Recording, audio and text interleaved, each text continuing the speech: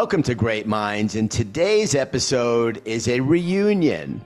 Michael McLaren, the president of Bounteous, one of the companies that's truly on the front lines, transforming brands in today's competitive digital environment into leaders and category leaders and working with some of the biggest brands in the world. Michael and I met, as we were just talking about. Michael, it's close to 20 years, maybe a little more. I know. I think it is a little more, yeah.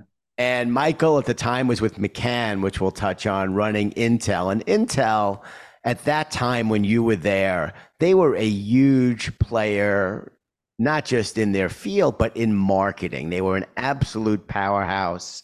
I think it was Andy Grove was the leader, who was a real visionary. Yep. Andy Grove was still running the place when we first started working together. Yep. Yeah, incredible visionary, and he's gone on to all kinds of things, which we'll touch on. So we're thrilled to have you here, Michael. Welcome to Great Minds. Well, thank you for having me, Matt. It's great to catch up again, and excited to be here. Thanks for the invitation. All right, so we touched on a point of serendipity in a mutual friend when we were talking earlier, and that's your time at NYU at the Stern School. Yeah, I was doing an MBA down at Stern and had the opportunity to meet with a number of their faculty, including the professor we were just discussing. Yeah, so one of the jewels of our industry, still around, and we jokingly did a bit years ago at the Friars. I brought Al up on stage and said, Al, you knew Moses, you knew Jesus. Can you tell us what they were like? Al's got to be getting close to 90 by now, but Professor Al Lieberman at the Stern School, what a jewel of a guy. He was a professor who brought subject matter to life. I always will remember him because he would start every class with something that he read in the paper that day, and then he would bring it back to the course content that we'd been discussing in the previous week, so that it wasn't theoretical, it was practical and it was applied. And honestly, it implanted a much greater understanding of the subject than I would have got otherwise. So, he definitely was a professor who left a mark on me. Yeah, he is an incredibly charismatic guy. His son, Mark, is very accomplished. You know that music series Inside the Artist's Den? Oh, yeah. That's his son, Mark. He created that. So That's there's fantastic. a lot of good, those Lieberman genes, transcend generations. So what we love about Al is not just his character and charisma, but he's a teacher. And Michael, going back, you spent about 10 years at an agency that was really renowned for training people. So many people who worked at Lintas and later, with the Ammirati broader family have gone on, you being one of them, to accomplish great things.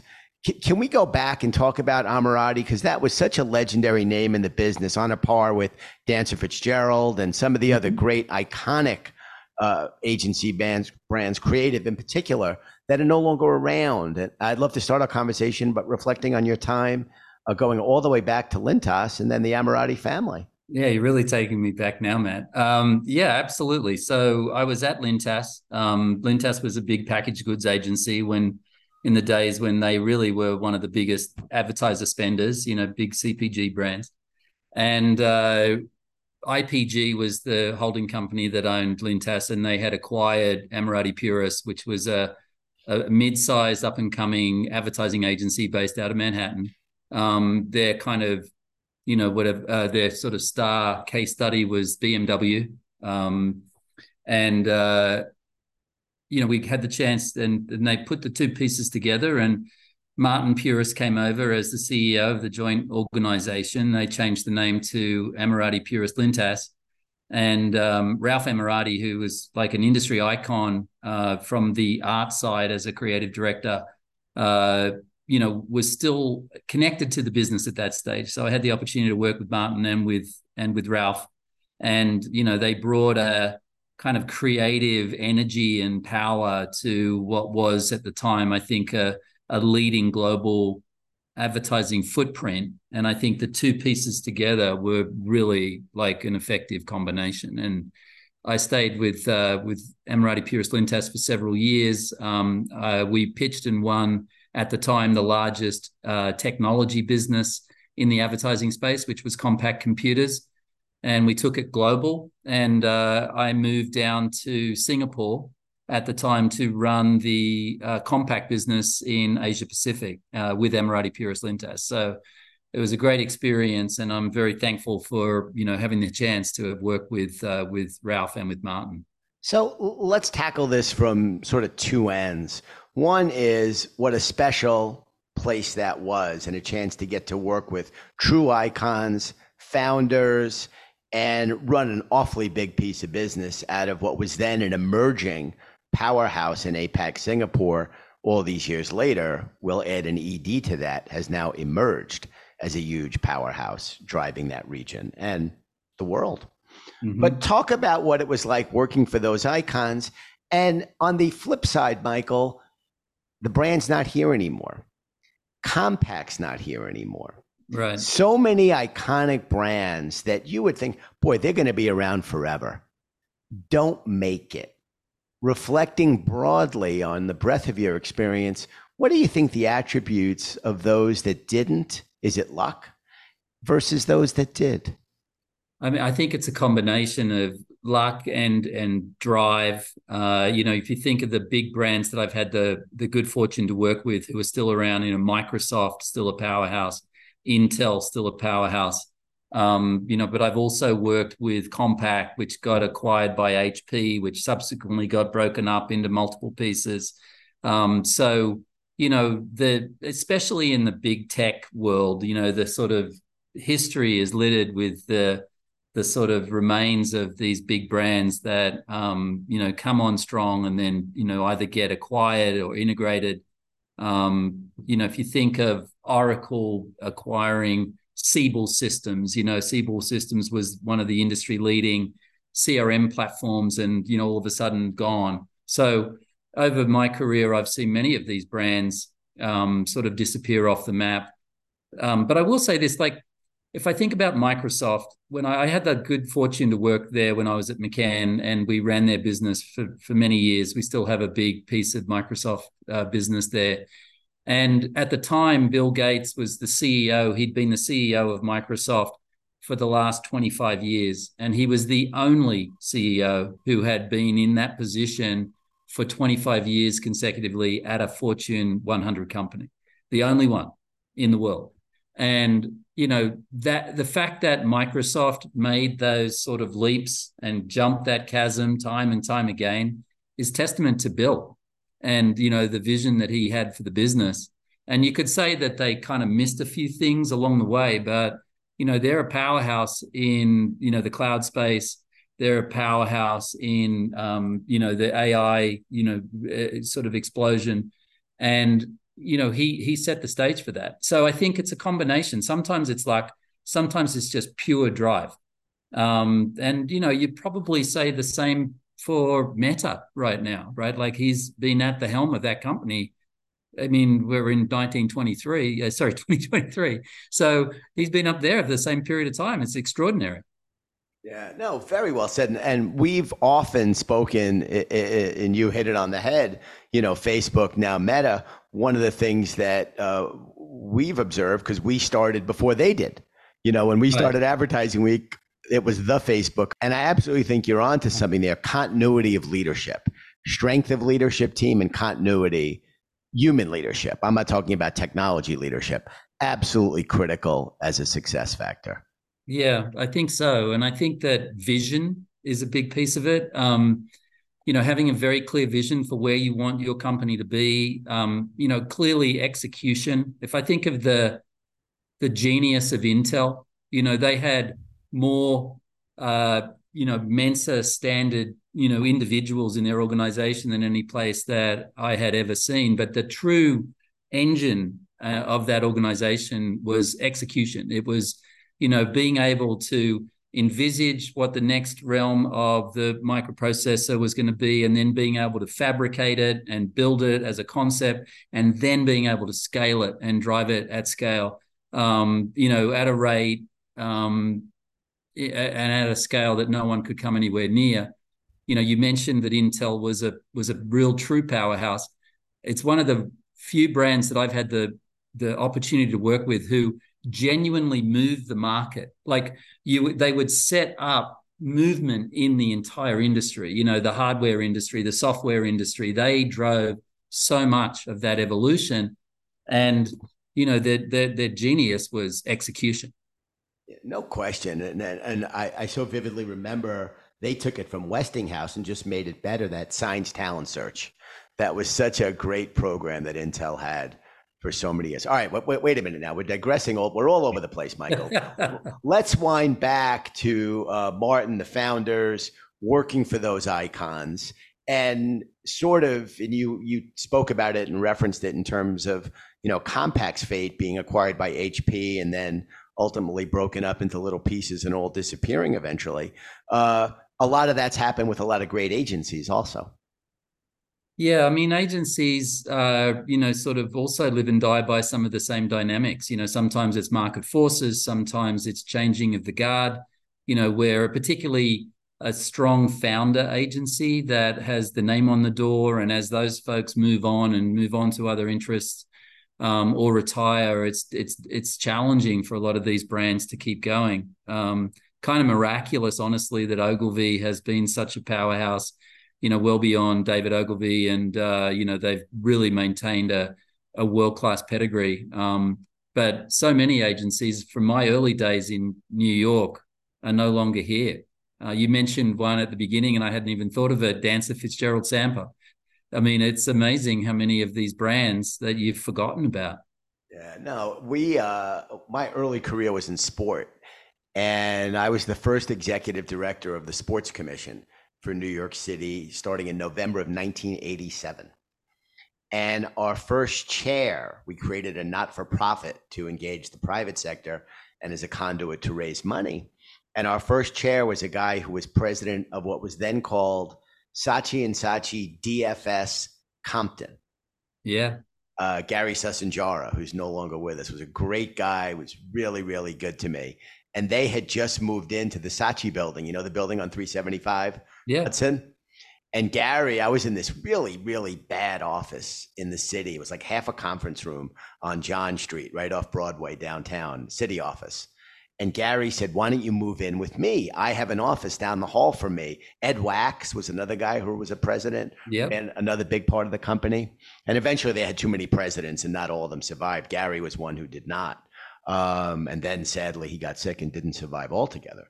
But Gary moved me down the hall from him into that Saatchi building. And I had this big, beautiful office. I was 24 years old. And oh man, that was great. But Dancer Fitzgerald Sample, you'll know more about them than I do, but they had another one that had a legendary creative reputation.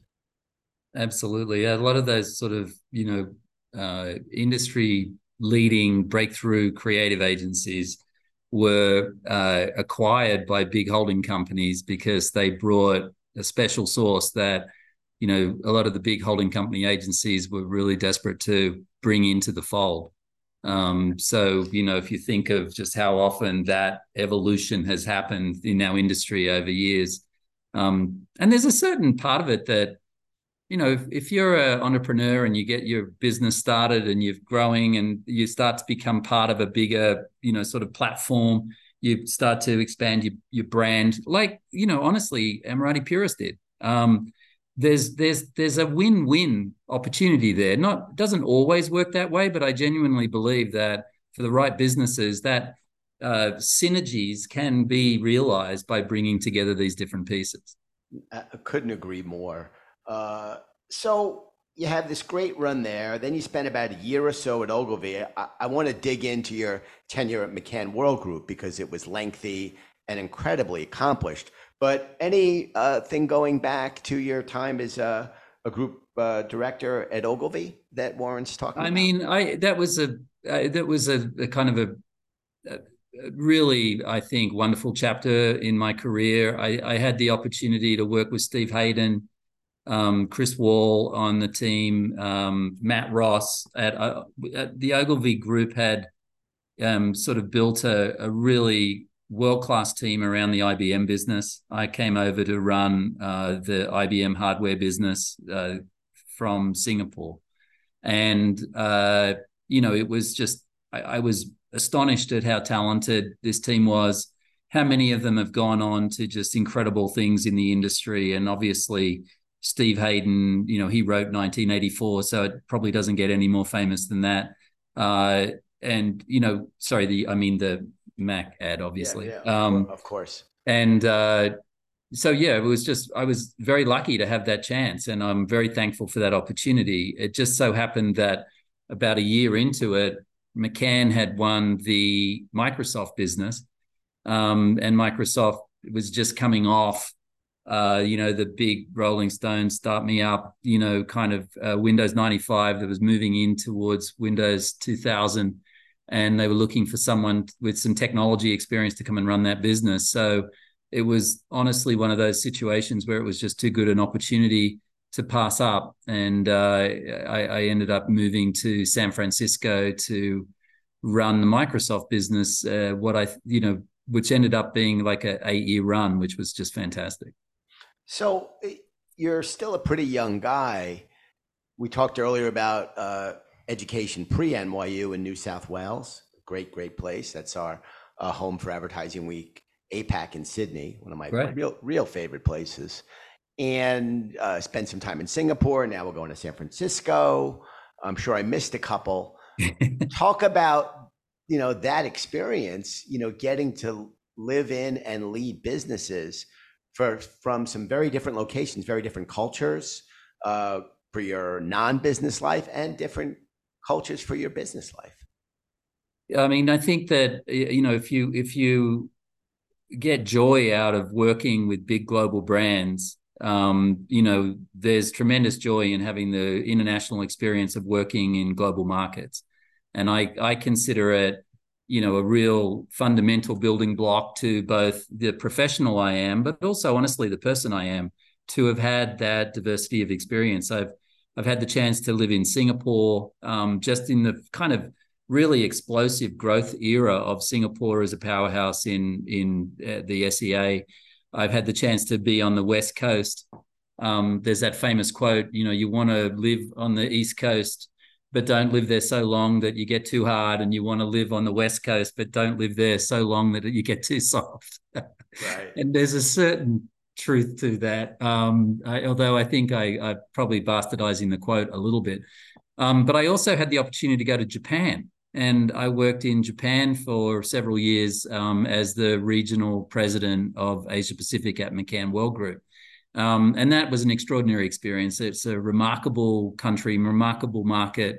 And, having had that experience for 4 years was also very formative. So if anybody's, thinking about whether or not doing a global trip is a good thing for their career, I can't recommend it strongly enough. You're going to come back and, be a smarter, more aware, more open, and, I think, you'll have a different view on the world with that experience. Yeah, I couldn't agree more. And I'm going to have to actually look up the number so I can not be a generalist on this point. But there is a shockingly low percentage of Americans that even have a passport. It's much lower than if you or I were to guess a number, we're going to be wrong and we're going to guess too high. and I think that's such a shame. And we are in a global world. We are in a global economy. Certainly in our industry, so much of it now, digital has opened up, borders that previously, the lines of demarcation have shifted as digital has connected us all. But what a life experience that is, especially as a young guy or gal. Absolutely. Yeah. I mean, I think that America's had the advantage of having this incredibly kind of huge and growing powerhouse of a domestic consumption machine that has enabled businesses to thrive and to focus on, sort of the local market. And entire careers and industries have been built on that without really having to focus too much internationally. It's definitely changing now. Obviously in the last 20 years, I think American companies are really moving, sort of at speed globally, in our industry particularly. But I think when you grow up in Australia, you're on the other side of the world. You're very aware of there's a lot out there, and that's one of the reasons why Australians travel as much as they do. They're looking for that exposure and that understanding. And so I think that maybe culturally I was a little detuned to the opportunity from day one. But yeah, I mean, I think that in my travels, I'm meeting more and more Americans around the world, and I think that's a really good thing.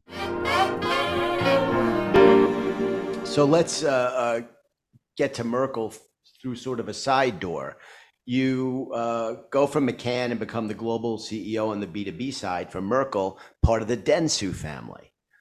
Let's go back and stay with for another moment your time at McCann in Tokyo and talk about even a powerhouse globally like McCann in Japan and in Tokyo, everybody sits in the back of the bus behind Dentsu. Talk about your observations then and then at Merkel becoming part of the Dentsu family. Yeah, it's a great point, Matt. I mean, McCann was one of the few international agencies, i.e. non-Japan agencies that had built a real foothold in Japan, partly around the large multinationals that we were working with as clients. You know, in the early days, it was Exxon, Coca-Cola, an early mover in Japan. So we had these sort of really powerful brands that were kind of pulling us into the market and, you know, allowed us at the time to establish a foothold in what was at the time a very locally dominated marketplace. But, you know, Dentsu is an extraordinary business, you know, both honestly in Japan and internationally. And, you know, just to connect a few dots, Lintas, before the merger with Emirati, had formed a strategic alliance with Hakuhodo, which was the number 2 Japanese agency. And, you know, when I was in Asia, I had the opportunity to do some work, you know, with Hakuhodo. So I'd had that experience of, you know, understanding a little bit about the Japanese market. And yeah, you have to respect the way that they built these incredible business platforms, you know, not just in the advertising world as we came to know it in North America, but as a true media powerhouse. Like, what's not often fully understood is, you know, just how many threads of the total communications ecosystem these businesses connected, you know. So whether it was media, whether it was PR, whether it was sports, you know, for example, you know, Dentsu runs in that marketplace the Olympics. You know, when it was the Tokyo Olympics, that was activated, operationalized, you know, by Dentsu, and they were a leading partner to, you know, all of the entities who were sort of starting to drive the you know, the Olympic Games. So in Japan. So I just think that, you know, we don't fully appreciate just how extensive those businesses sort of connect the dots in the communications ecosystem. Yeah, I don't want to spend too much time here. I want to get to Bounteous, but yep. You know, the way I always describe the holding company part of our industry on the agency side is it's like the 5 families. You know, there's Omnicom is Corleone and WPP is Barzini and Publicis is Tatalia, etc. And I do believe all the business lessons in The Godfather are true as a personal and philosophical. Monday, Tuesday. Exactly. Yeah. And in Japan, Dentsu is all 5 families.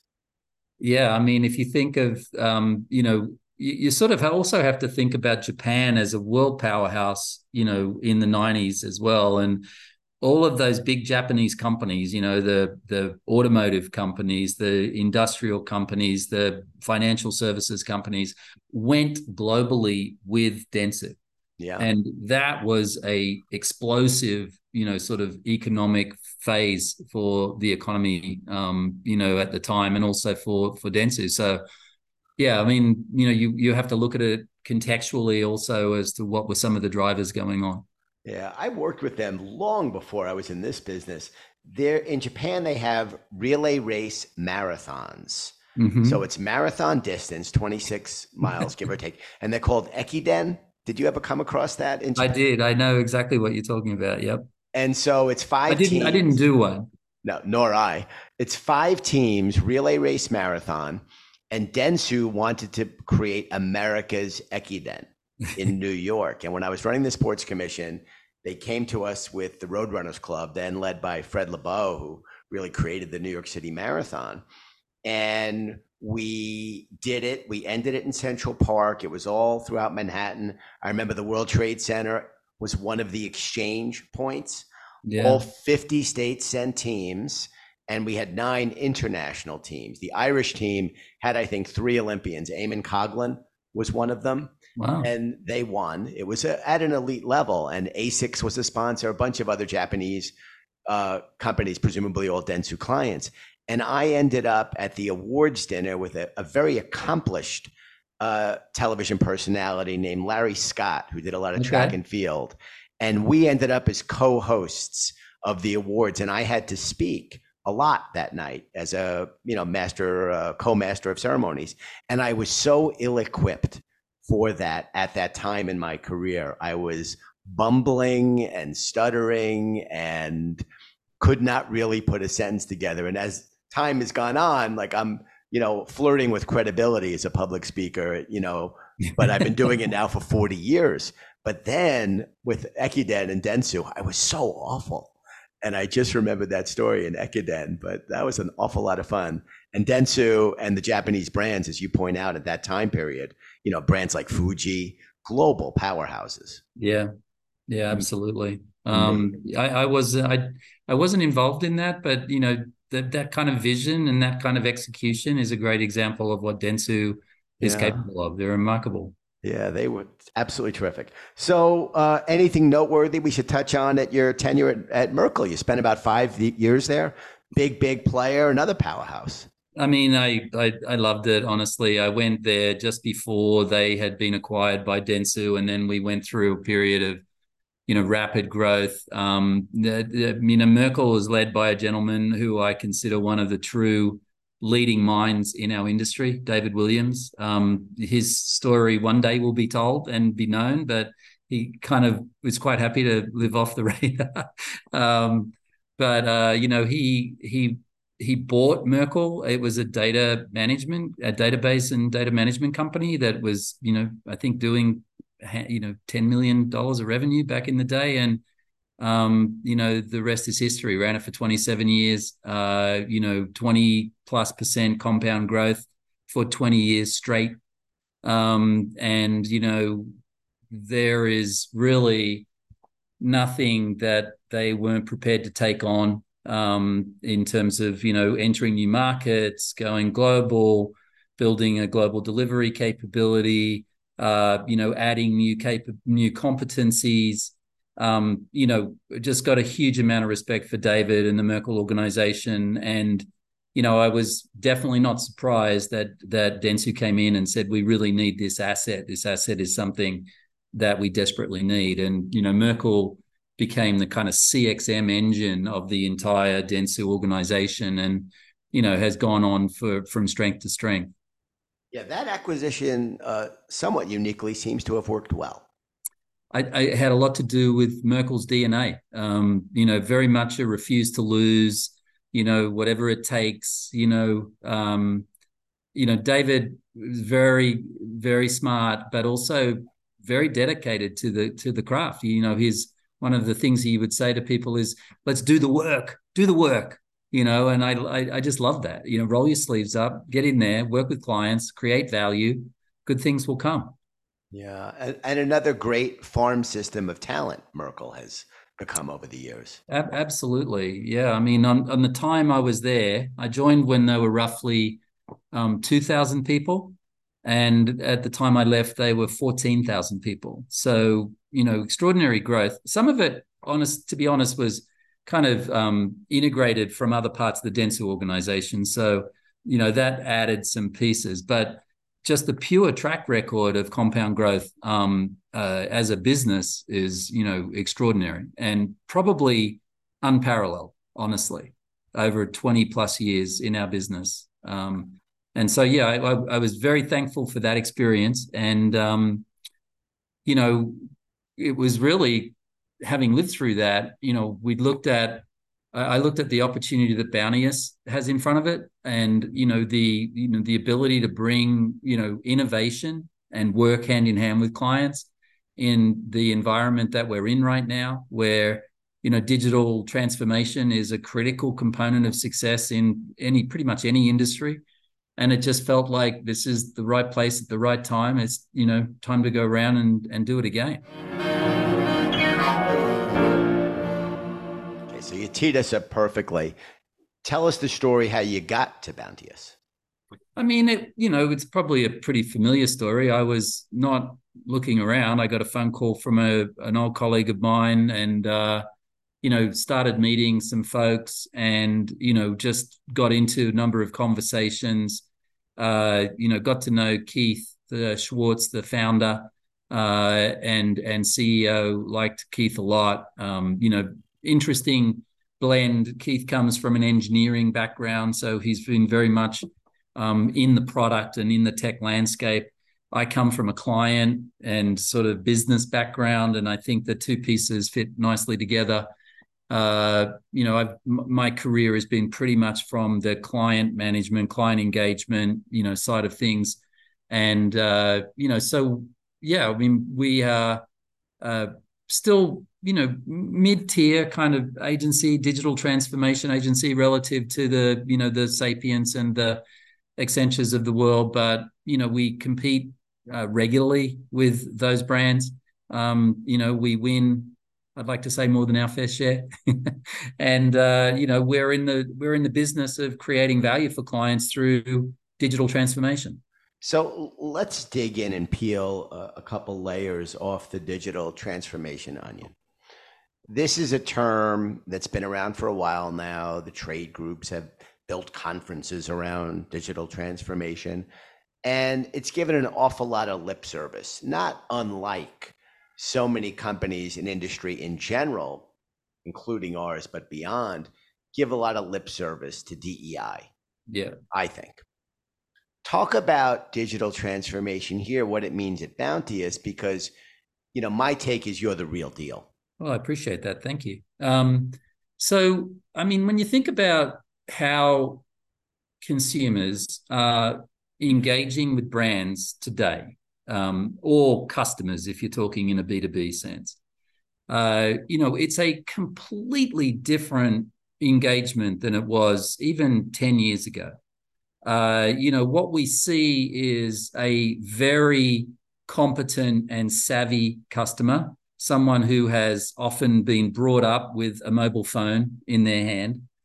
So they're digital natives. They are used to doing a lot of things on their own. They're very savvy at navigating ecosystems of, both social media, content, entertainment, and they bring input to themselves that inform their perspective and their opinions and their preferences through this myriad of digital channels.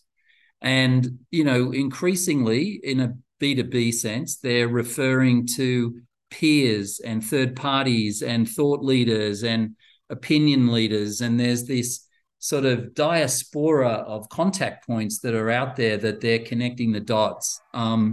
And in that world, brands have to be very good at enabling those customers or those consumers to, engage with their content, to create their own stories, to be part of the conversation. So enable to, have interactive discussions and allow that customer to, sort of drive their digital journey in the way that they want, at a pace that they want, and become a part of that journey, right? Like you can't broadcast a message, expect to drive persuasion, expect to activate, behavior as honestly as we used to when we were back in the heavyweight media advertising days. Those days are gone. And they went probably 20 years ago. Today, the brand's digital ecosystem, and by that, I mean everything. I mean, the call center. I mean, the point of sale sort of experience. I mean, the ordering platform, the mobile app, the social media landscape, the conversation that's happening around the brand. the sort of industry analysts, like, and how your story is getting propagated by industry analysts. That entire world that surrounds a consumer today has to be carefully curated, orchestrated, and hopefully managed in a way that continues to position a brand in a compelling way. And so many brands, sort of the entire digital ecosystem is just not ready for that. They may have certain pieces, they may have a really good website, and they may have a pretty good CRM system, but the entire ecosystem usually is very disconnected. Yeah, the shape and number that come to mind here is a circle and 360.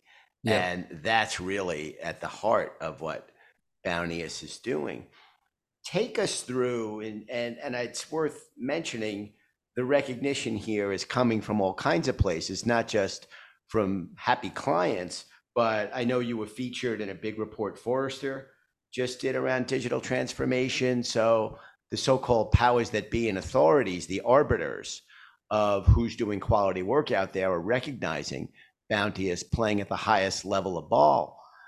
Take us through the journey. If I were to give you a call, Michael, and say, hey, a friend of mine is the CMO of, name that brand, and they're, re-examining their digital transformation strategy. Walk me through that journey of someone who comes through your door and starts by sitting in the waiting room.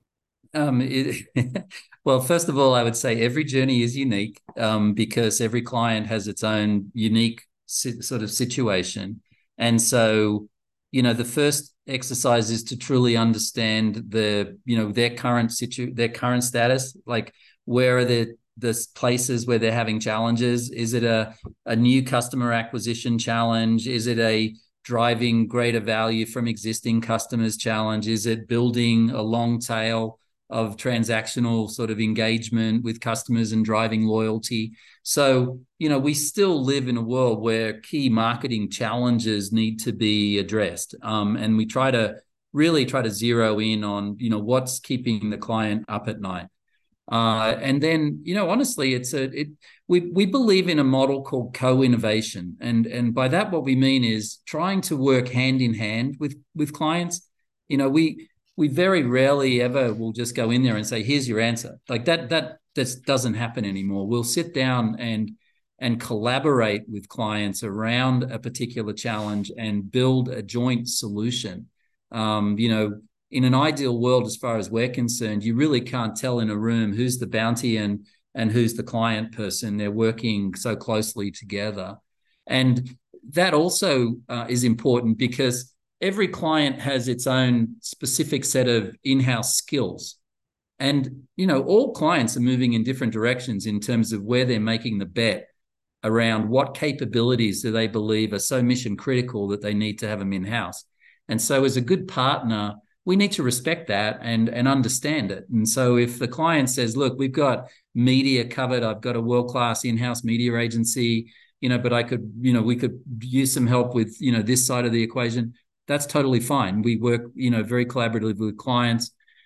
Typically, because we do a lot of tech work, we'll be working often with the CIO, CTO organization, as well as obviously the marketing organization. And, quite often we worked as the connective tissue that brings those pieces together as well. So, yeah, the first order of business is to really understand their business challenge, and then sit down and work together in terms of identifying, a pathway to sort of improving it. But if you just take a classic experience, like, how do I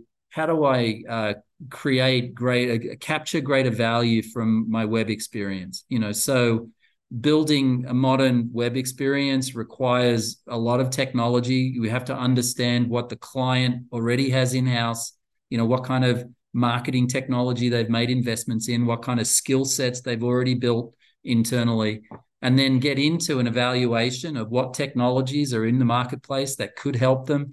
What kind of, integration requirement and scope would that require? What kind of systems do we need to connect? Is there a inventory system, delivery system, ERP system, financial management, AR, So you have to really be an orchestrator of a lot of these different technologies, or at least you have to know a lot so you don't go in there and break anything, which is often the case. But to try to help clients build more innovative and richer experiences requires us to understand the downstream effect of how those things come together. But the big buzzword obviously is personalization. How do we create more personalized experiences? How do we recognize the customer as they come in? How do we bring the intelligence around that customer that we've built up over years to inform the next experience they have with us? How do I start using the powers of AI to be able to refer and suggest things that they might find valuable based on our knowledge of what they've done with us in the past? Those sort of words are easy to roll off the tongue, but they're tremendously challenging to bring to life in real time. And you don't just go from having a static website to having a real-time, sort of referral engine. It happens in a series of steps, and you've got to drive yourself down and the client together hand in hand down a digital maturity curve. So, we'll a typical engagement, and I'm sure it's similar. I'm not saying that this is, sort of something that clients wouldn't see elsewhere, but it's an evaluation of the current state. It's an evaluation of the landscape of what's available. What do we think is a smart idea? A visioning of the future state. What kind of experiences, what kind of use cases, what kind of outcomes do we want to drive? And then a very methodical execution plan that's going to help the client get there. I love that story, Michael. And you used the word orchestrate, and the word I was thinking of was orchestra. And you're really a conductor of an orchestra now that has to play an awful lot of notes. And, going back to those early days at Lintas and then Ammirati, Purist Lintas, as it evolved, it's sort of like it was a 3 or 4 piece band that you were leading back then. And now this is the, on stage at the Hollywood Bowl, Hugh Jackman, 120 person orchestra. and I mean, the table stakes have got higher, right? Like, I mean, what we know in so many categories is that bad experiences really hurt brands. So if you park someone in a dead end on your website, if you leave them hanging with a cart that they can't transact, if you leak data, and you have a security incident that has caused an exposure of confidential data, customers will punish you. I mean, they will leave, they will go to your competitor, they'll go to an experience that, and we know that, Forrester has reams of data on, versus a baby boomer, a millennial will drop twice as fast. They'll give you half the NPS score. They're much tougher graders. They have much higher expectations. And so brands today have to recognize it's not just a nice thing to do. It's absolutely mission critical that they push themselves and their partners to create world-class experiences, because their customers are going to punish them if they don't. And they're going to give their custom to the brands that are giving them the type of experiences that they're looking for. So well said. I love this conversation. I loved getting reconnected to you, Michael. This was an absolute joy. Just as we wrap, I'm going to guess this is the first time that your partner in the C-suite is an engineer. I mean, we had a lot of that at Merkle as well. So, I mean, this has been are you saying as an industry, or do you mean? Well, no, for you, that Keith engineering background. I see. Got it. Engineer is certainly a part of a data fueled operation like Merkle, but maybe I should ask it as a question and not in an assumptive way. Is Keith the first time that you've worked with a CEO who's an engineer? I believe so. I mean, David is a very, very smart guy. I'm not 100% sure if he'd call himself an engineer. He's more of a business person, but yeah, no, David Williams, I mean, but Keith is definitely a software engineer, and it's amazing to work with, the folks who really understand at deep level the technologies that we're working with. Yeah, I think the sweet spot of success today is a company that can bring together someone who has your skill set and experience on the client side and really having been in the engine room and understands what drives client success, and someone who understands the tech. But they're very, very different orientations and see the world very differently. The only piece I would keep advocating for, and I mean, we work very hard at this at Bounteous, is creativity. You know, creativity remains the kind of force multiplier of all time. And so if you can combine the technical smarts, the innovation passion, the insight into the client's business and their customer, and bring this extraordinary creative power to bear, that's the secret sauce. I love it. Great, great story, Michael. Thank you so much. You bet. Nice to catch up, Matt. I really appreciate your time.